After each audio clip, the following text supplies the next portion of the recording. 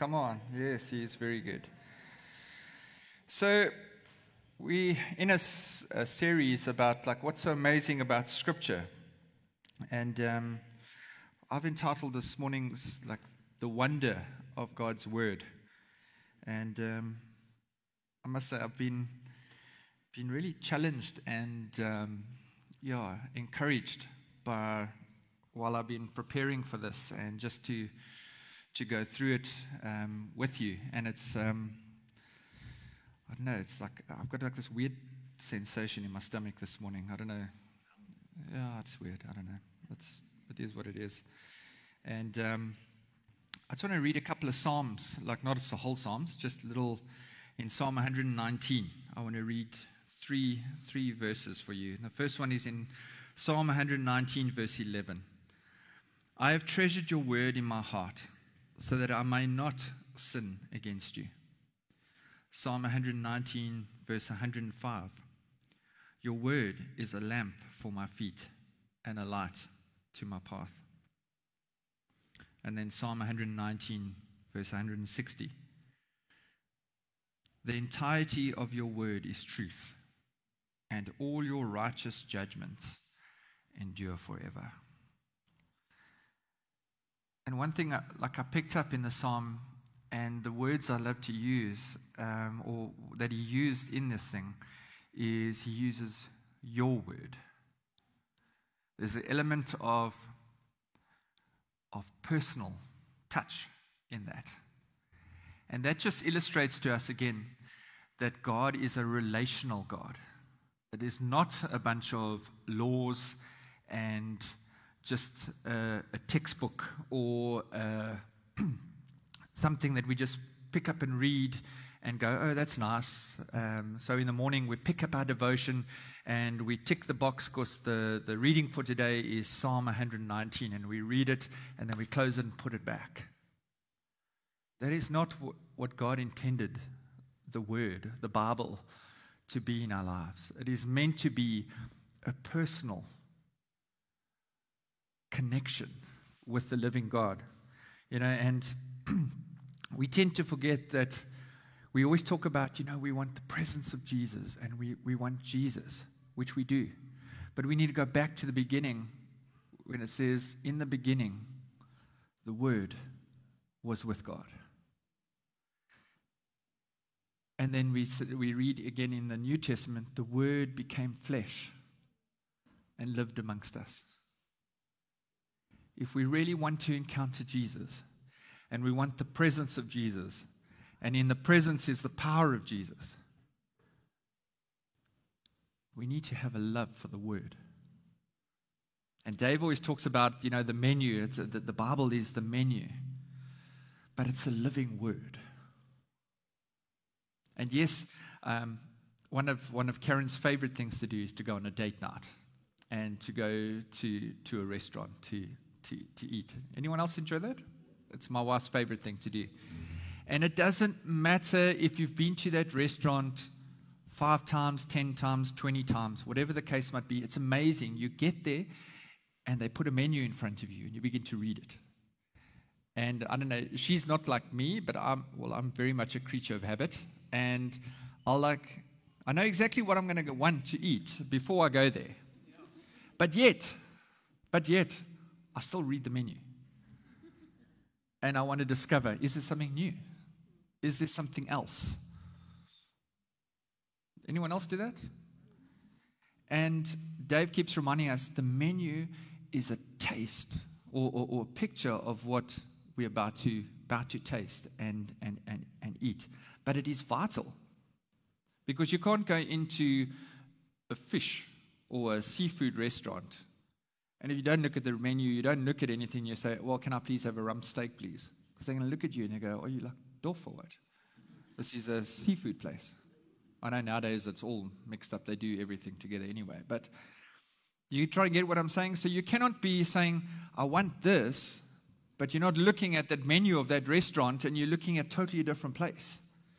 If you really want to encounter Jesus and encounter God, we need to be looking in the right place. And that is the Word. I've said this before, and it amazes me when I get people and they come to me and they go,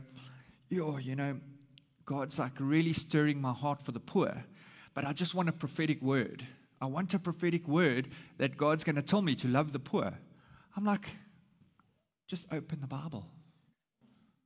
It's not rocket scientist. You don't need an amazing prophetic word for something that God's already told you to do. In fact, He's told all of us to do. Let's just read the Word and fall in love with the wonder of God's Word that can begin to show us and reveal to us His heart. If you want to know His heart, read the Bible. You want to know His heart for you. You want to know His heart for the people around you. You want to know the heart for this nation, for the city. Begin to read the wonder of God's Word. So I'm going to read an interesting passage in Romans, and then I want to go through that and highlight a few things about what Scripture does for us and teaches us. So if you can open your Bibles, open your cell phones, open your tablets, whatever you are using, to Romans chapter 9. Romans 9, I'll be reading from verse 17 to 29. Or you can just look at the screen.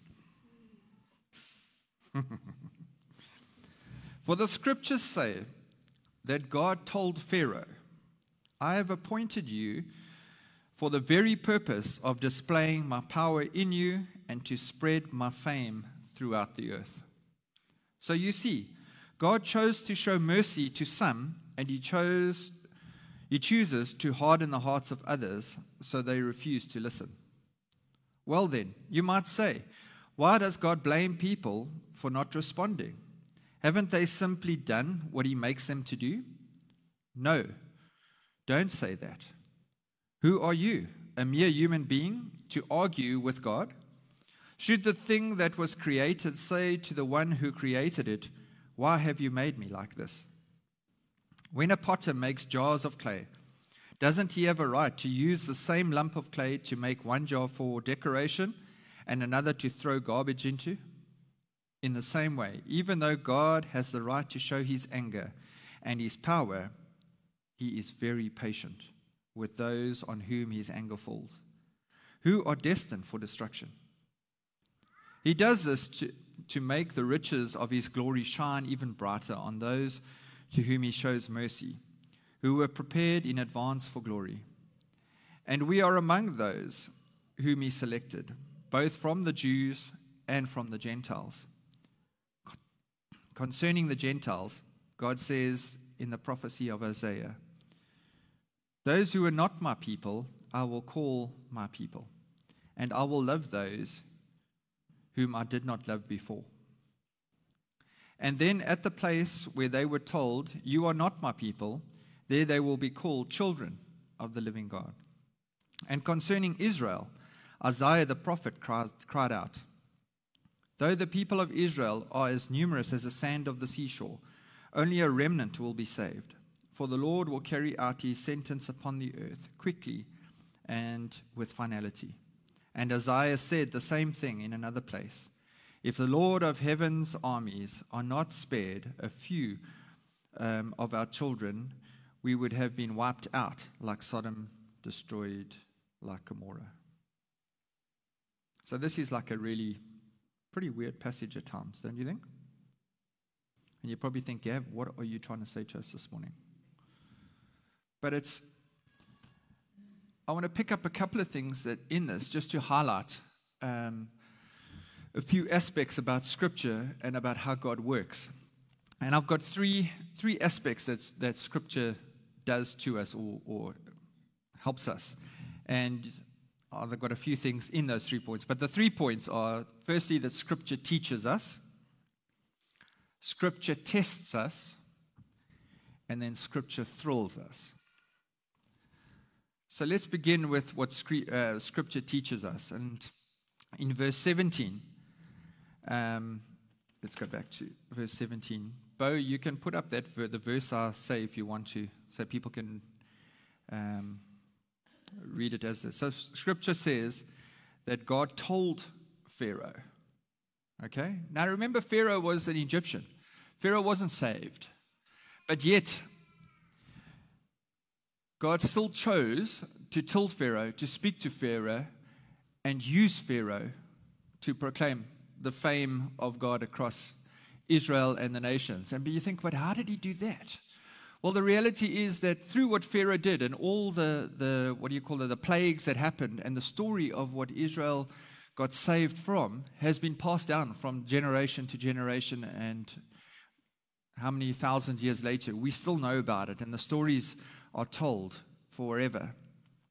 But the thing about this is, the first thing Scripture teaches us is about position. So if you are in a position of any sort of leadership or any sort of place of influence, which I'm trusting as Christians, we are all called to be in places of influence and people of influence, we need to understand that God puts us in those places. And there's an element of accountability and responsibility for us as people of influence. So wherever we might be in our places of work, of church, of whatever, and unfortunately or fortunately, we live in a continent where leaders do not understand that God has a way of dealing with leaders. You see, we think in current times and in society, we believe that our position is our position. And we think that it's our moment to shine. And we think it's our moment to do what we feel we want to do, or need to do, or have to do. I don't know, whatever the case might be. But when God puts us in a position of power, like He did Pharaoh, we need to understand that that position is purely for God's glory and God's influence. And the second part of that the Scripture teaches us that that after that comes that position is the thing of power. And this is where, particularly in African context, and we see it all over Africa, and it's rife. And I think we need to begin to speak into this and pray into this, because we have people in positions who just want their own power. And the power that God talks about that follows leadership and places of position is not our power and our right to force ourselves onto people, but it's about His power and how does He want to influence others through us. That is a biblical, and what Scripture says to us about being in a position of power.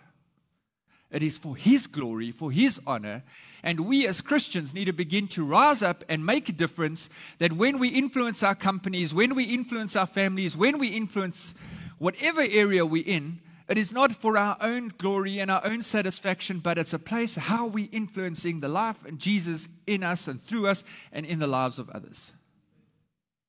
Pain.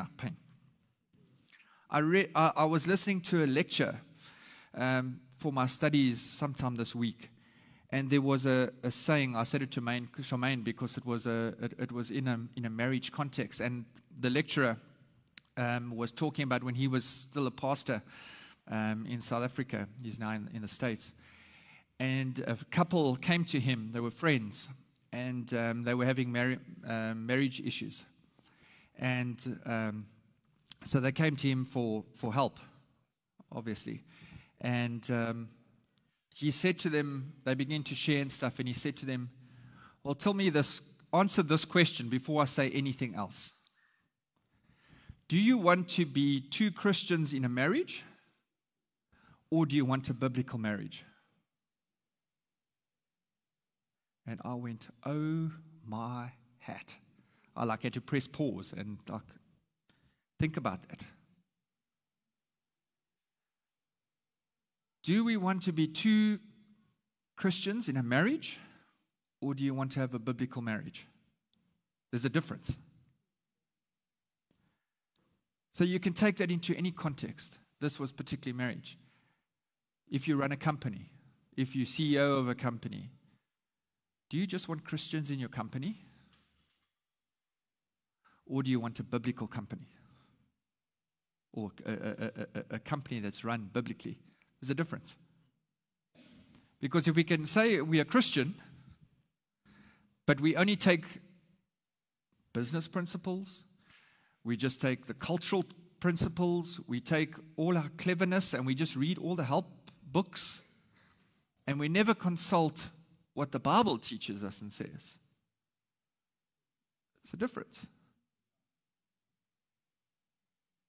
Maybe it is super profound to me, and for some of you, it's just like, pew.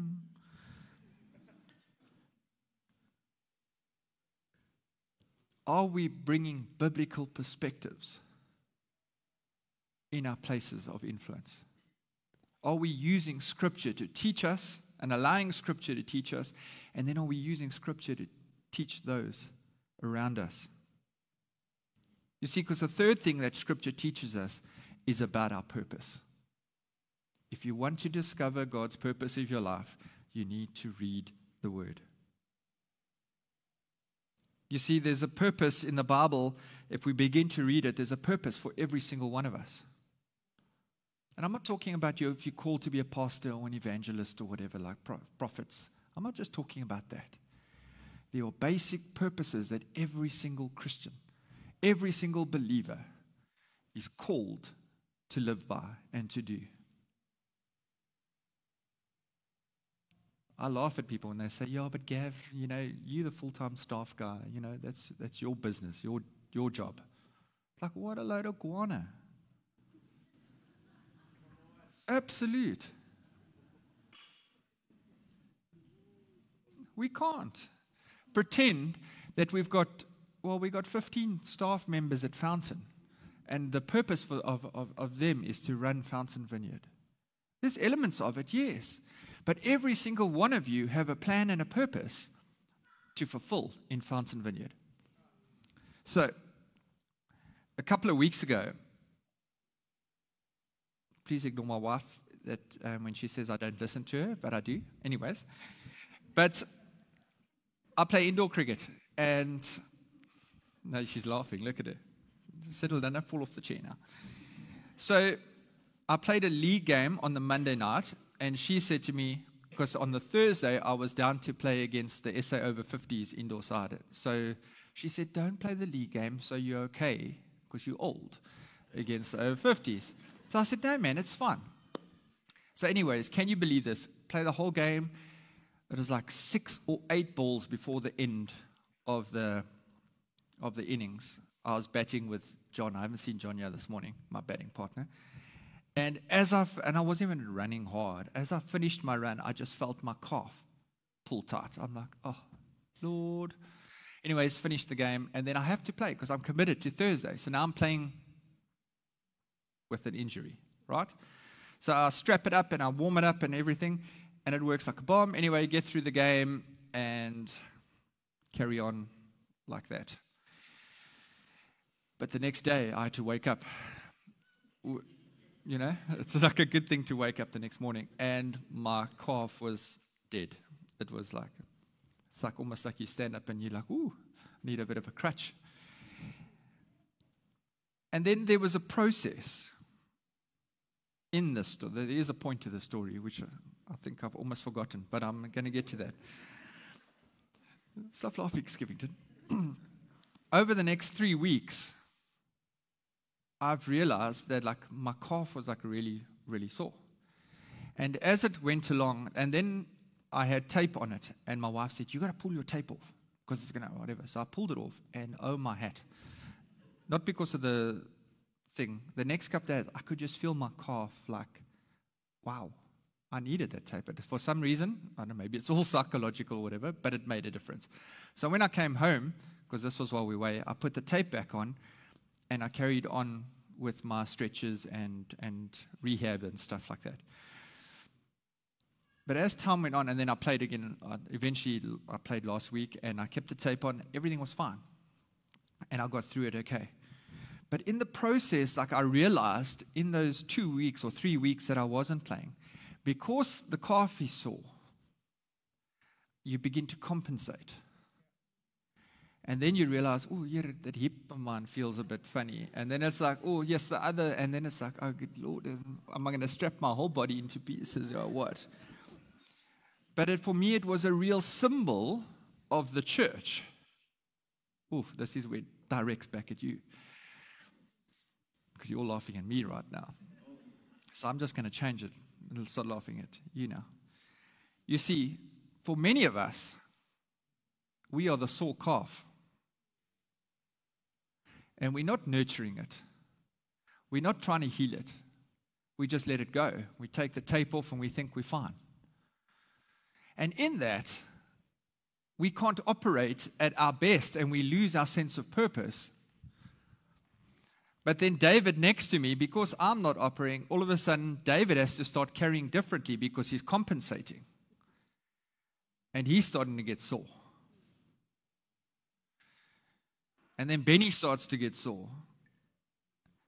And then our body begins to look like an old, wonky little, because we refuse to heal what God is asking us to heal. Ain't our pain. I'm going to laugh at you now. You see, our purpose is not only affecting us as individuals, the purpose God gives us, and why we do membership and we say we want people who are called. Because when God calls us, you get called into the purpose, and all the purposes are up there. The values are up there. We are saying we are committed as a body to walk in the purposes of God for this church. And Scripture teaches us that. And when we committed to healing, when we committed to deal with our stuff and to face our stuff and to begin to walk out the ministries and the purposes of God in us, it's amazing what the body can do. Thank you, Darren. So discover where you're hurting. Discover where you're hurting. Where are you causing others to be to be hurting? Strap it up and deal with it and do the rehab that the body can be healthy and well. Go see Karen, just not at the moment. She hasn't got a voice. So the second point about Scripture is that Scripture tests us. So verse 18 says, so you see. It begins with so you see. God chooses to show mercy at some, and He chooses to harden the hearts of others, so they refuse to listen. And verse 19, okay, so the first thing is, He says, when He says, you see, it talks about that God tests us and challenges our attitudes. You see, our attitudes are vital in this walk of life with Him. You see, attitude begins everything else that is to follow. If I have a really good attitude about doing something, so let's say Easter camp, I am super amped as a leader to go to Easter camp. I'm going to influence the people around me. But if as a leader, I've got, guys, we're really excited about Easter camp. You've got to sleep in a tent. You've got to wake up, or maybe even wake up in the middle of the night and you hear people snoring. You know, it's crazy, man. How do you think that attitude is going to influence others? You're not sure about that. But if you're super amped and excited about something, people are going to be intrigued. You can share grace on people. You can share love on people. Some people might not know they snore. And you know what? You can go and tell them that they snore. How exciting is that? Hey? Attitude is everything. And Scripture challenges our bad attitudes if we're prepared to read it and listen to it. Attitude is vital, you know.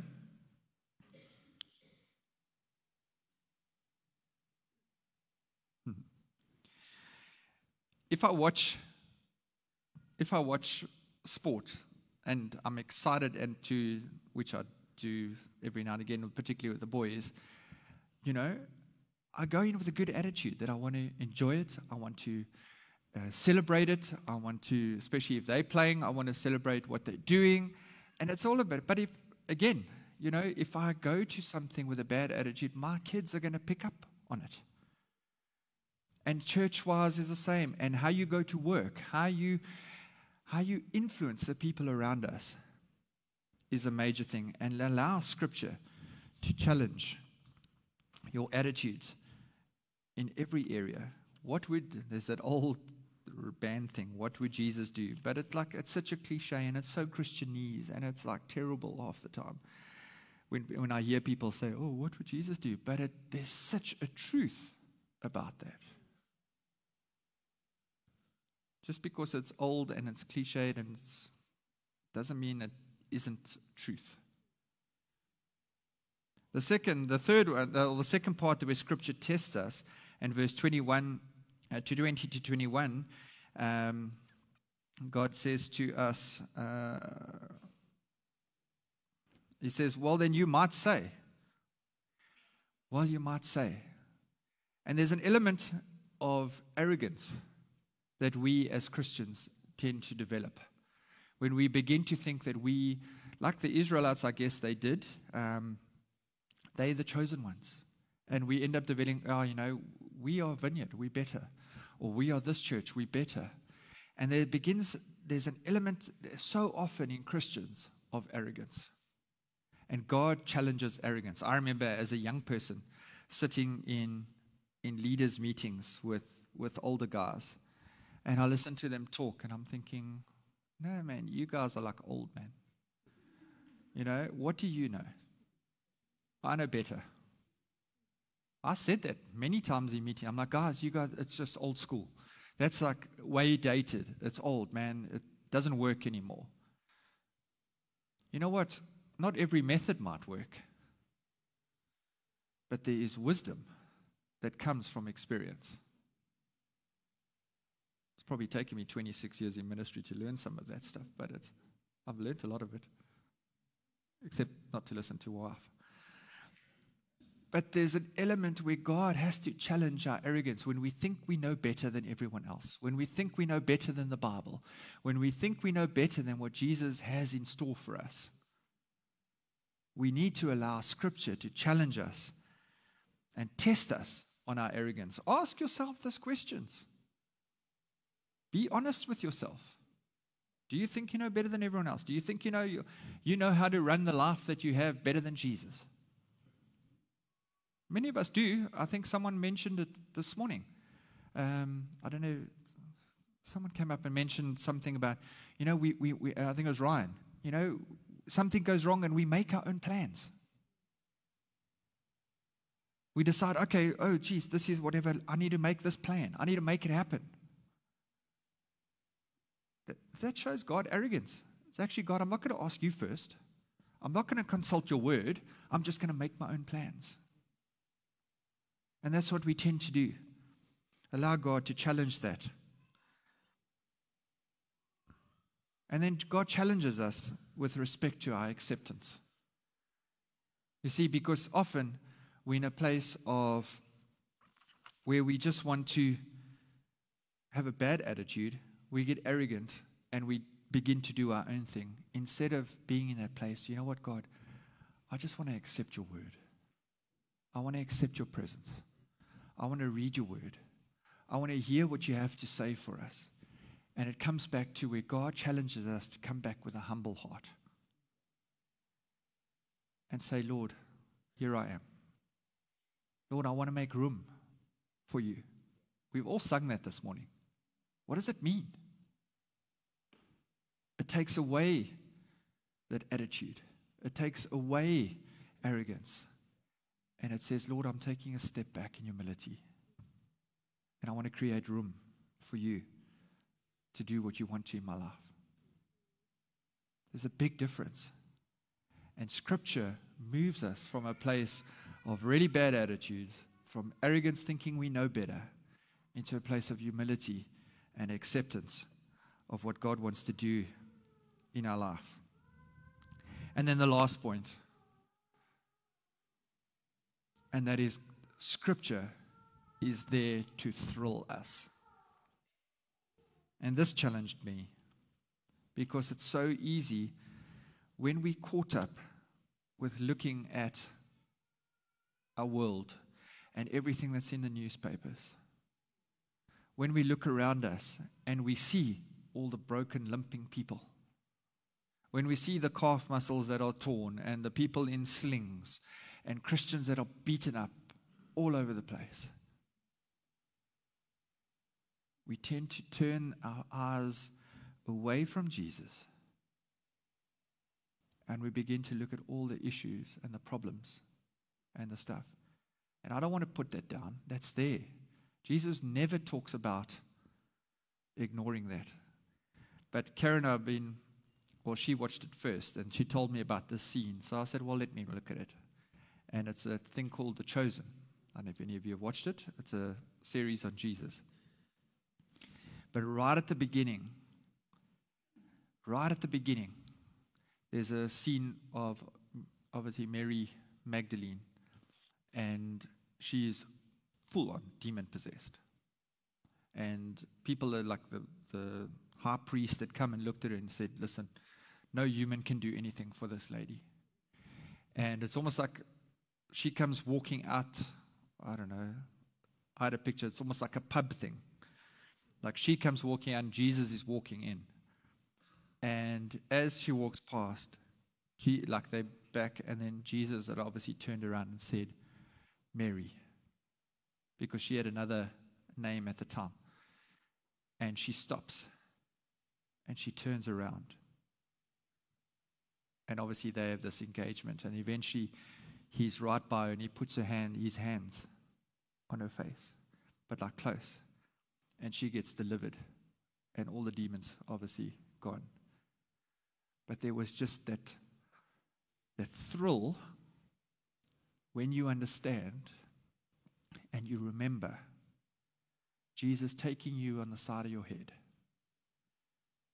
and saying, Cruven, Lee, Ian, and he looks at you in the eye and he calls you by name, and you get set free from your demons and your past and your struggles. And for that moment, nothing else matters, because you know Jesus. You see him face to face,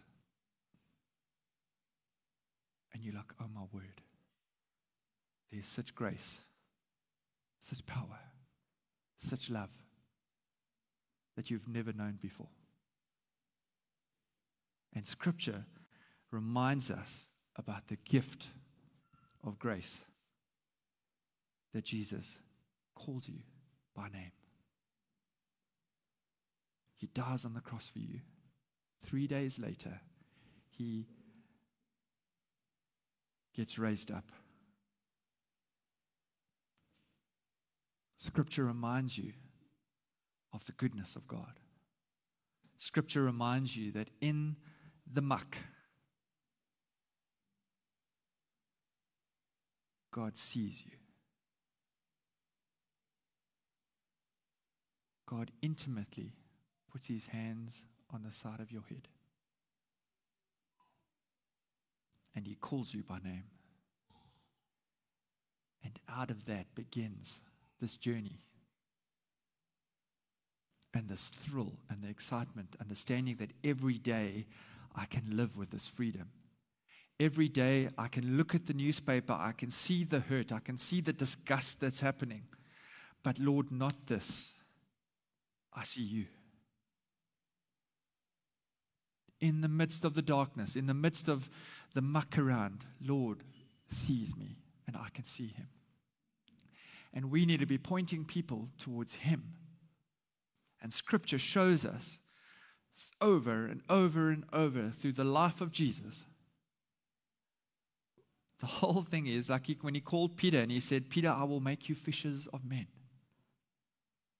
God calls each one of us to be fishers of men. There's enough newspapers, there's enough social media portraying darkness. Really? There's enough. You don't have to look far. But the Bible says, Lord, your word is a lamp to my feet, a light to my path. Are you looking at that lamp and that light as you walk day to day? Or are we so focused on the darkness that we lose our way? That is the wonder of the word.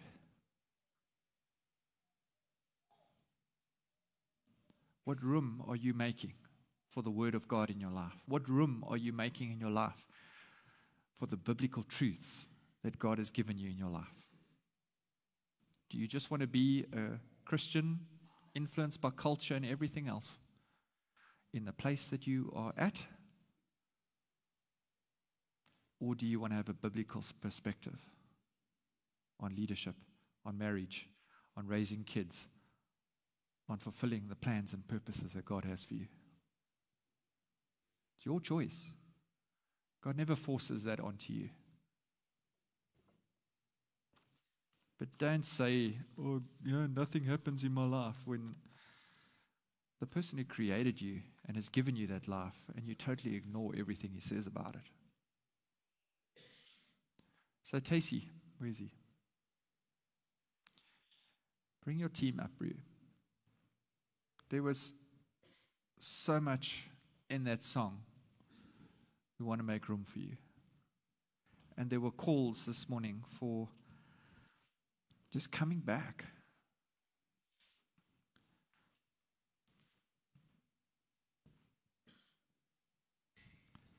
So as we sing that, why don't we stand together?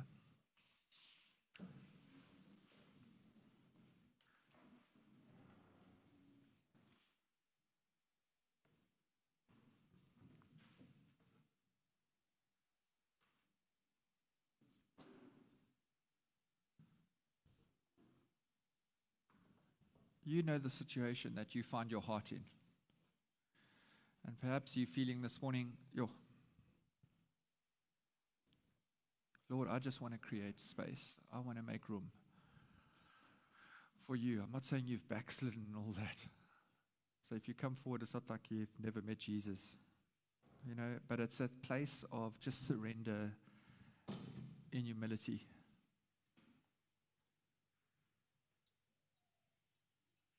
I know for myself, there are certain areas in my life where there's an arrogance saying, God, what do you know?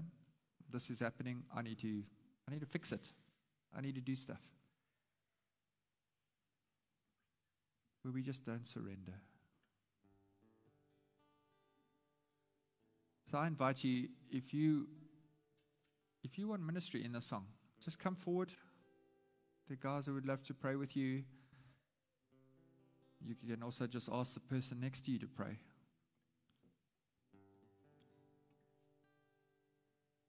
So let's worship the Lord and just surrender our hearts.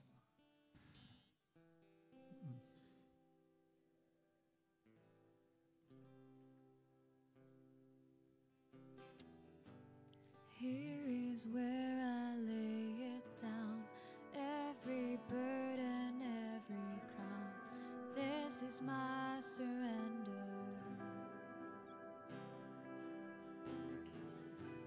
Here is where I lay it down, every lie and every doubt. This is my surrender. I will make room for you to do whatever you want to do whatever you want to. I will make room for you to do whatever you want to do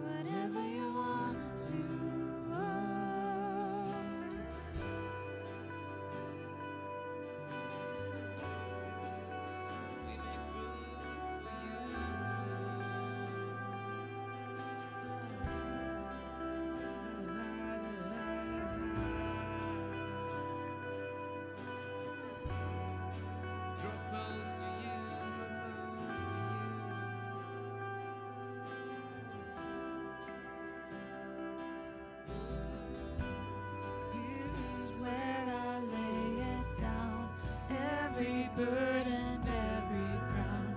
This is my surrender. Here is where I lay it down, every lie and every doubt. This is my surrender, and I will make room for you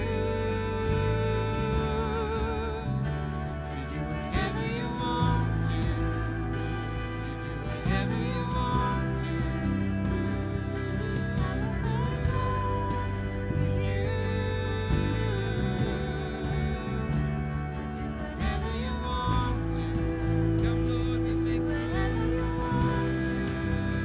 Shake up the ground for my tradition. Break down the walls for my religion. Your way is better. We surrender to your ways. Your way is better. Shake up the ground for my tradition. Break down the walls for my religion. Your way is better. Oh, your way is better.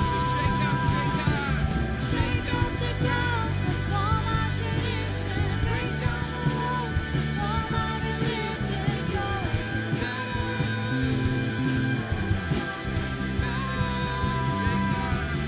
Shake up the ground for my tradition. Break down the walls for my religion. Your way is better. Your way is better.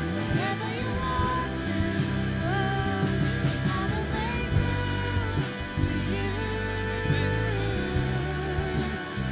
to do whatever you want to.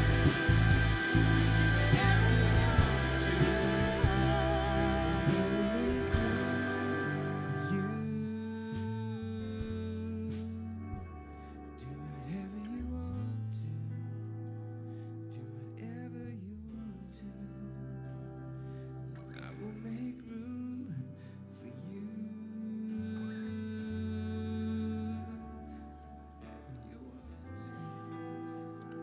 Do whatever you want to. Yes, Lord. Yes, Lord.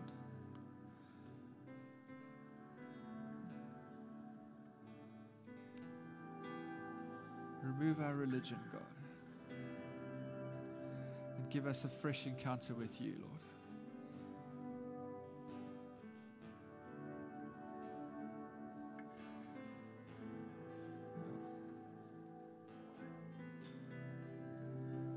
Set us free from traditions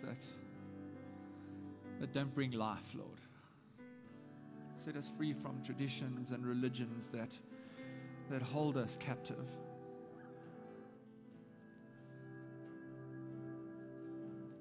Set us free from the stuff that we put on ourselves, Lord, that hold us back. Lord, help us to discover your way, because your way is better. Your way is better. Help us to surrender. Surrender to your way. To surrender what you have for us.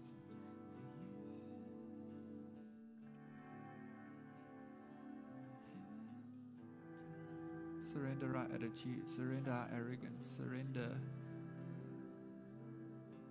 all that holds us back.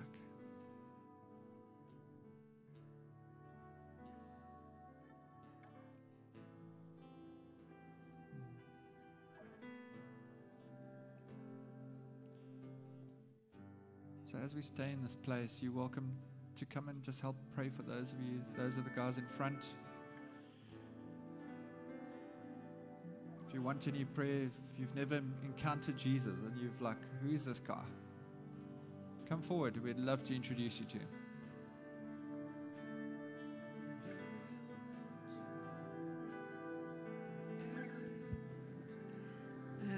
Earlier, during worship, someone got up and spoke about someone who's waiting on a 25-year promise. And I felt it at the time and obviously didn't do anything about it. So here we are now. But I felt like God was also saying there are other people here today waiting on promises. Might not have been 25 years, but I just felt like He was saying we need to stand with you and come alongside you for what you're waiting for.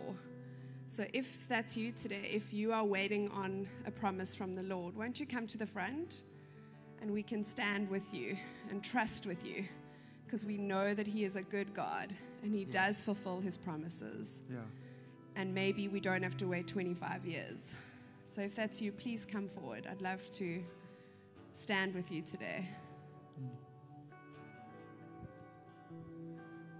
Cool.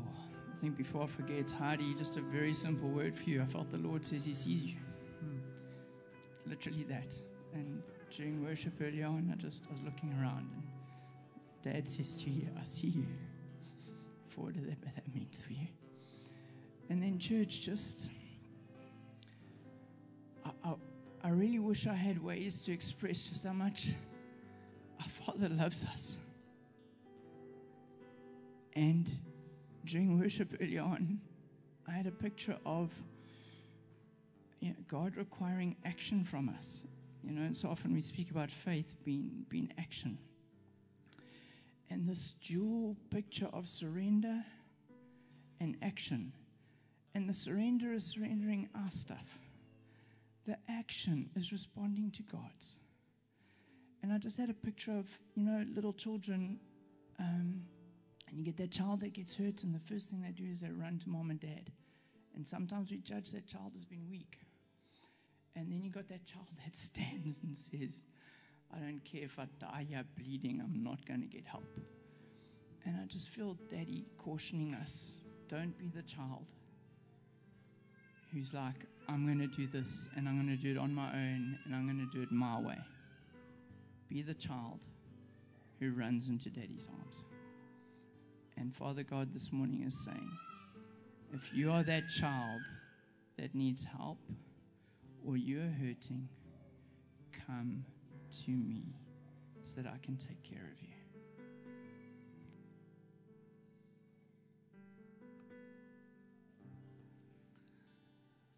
So I just invite you, church. There are many people standing up here who just want someone to stand with them, to pray with them. Just listen for Jesus. So please come forward and come and help, and just stand with them. Otherwise, go and enjoy some lovely coffee and some tea and some good fellowship. But the invitation is there. Just come and stand before the Lord with one another. Amen.